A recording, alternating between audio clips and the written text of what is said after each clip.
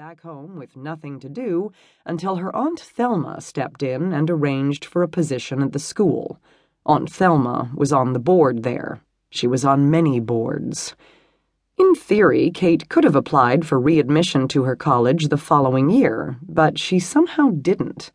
It had probably slipped her father's mind that she had the option even, and certainly it was easier for him to have her around to run things and look after her little sister, who was only 5 at the time, but already straining the abilities of their ancient housekeeper. The teacher Kate assisted was named Mrs. Chauncey. All the teachers were Mrs. to their assistants. She was a comfortable, extremely overweight woman who had been tending 4-year-olds longer than Kate had been alive. Ordinarily, she treated them with a benign absent-mindedness, but when one of them misbehaved, it was, "Connor Fitzgerald, I see what you're up to," and "Emma Gray, Emma Wills, eyes front." She thought that Kate was too lax with them. If a child refused to lie down at quiet rest time, Kate just said, "Fine, be that way," and stomped off in a huff. Mrs. Chauncey would send her a reproachful look before telling the child, "Somebody isn't doing what Miss Kate told him to." At such moments, Kate felt like an imposter. Who was she to order a child to take a nap? She completely lacked authority, and all the children knew it. They seemed to view her as just an extra-tall, more obstreperous 4-year-old. Not once during her 6 years at the school had the students themselves addressed her as Miss Kate. From time to time, Kate entertained the notion of looking for work elsewhere, but it never came to anything. She didn't interview well, to be honest, and anyhow, she couldn't think what she might be qualified to do instead.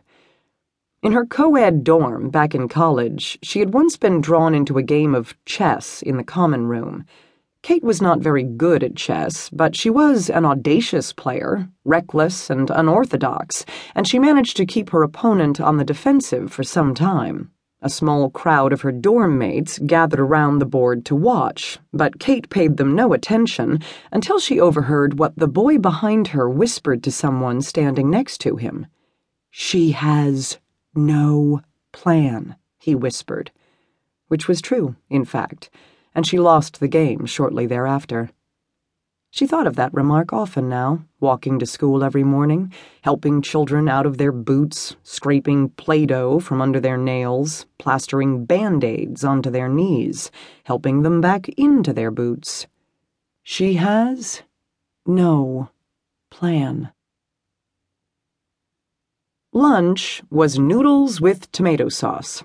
As usual, Kate headed one table and Mrs. Chauncey the other, on the other side of the lunchroom, with the class divided between them. Before the children took their seats, they had to hold up their hands, fronts first and then backs, for Kate or Mrs. Chauncey to inspect. Then they all sat down and Mrs. Chauncey dinged her milk glass with her fork and called out, "Blessing time!" The children ducked their heads. "Dear Lord," Mrs. Chauncey said in a ringing voice, "thank you for the gift of this food and for these fresh, sweet faces. Amen." The children at Kate's table bobbed up instantly.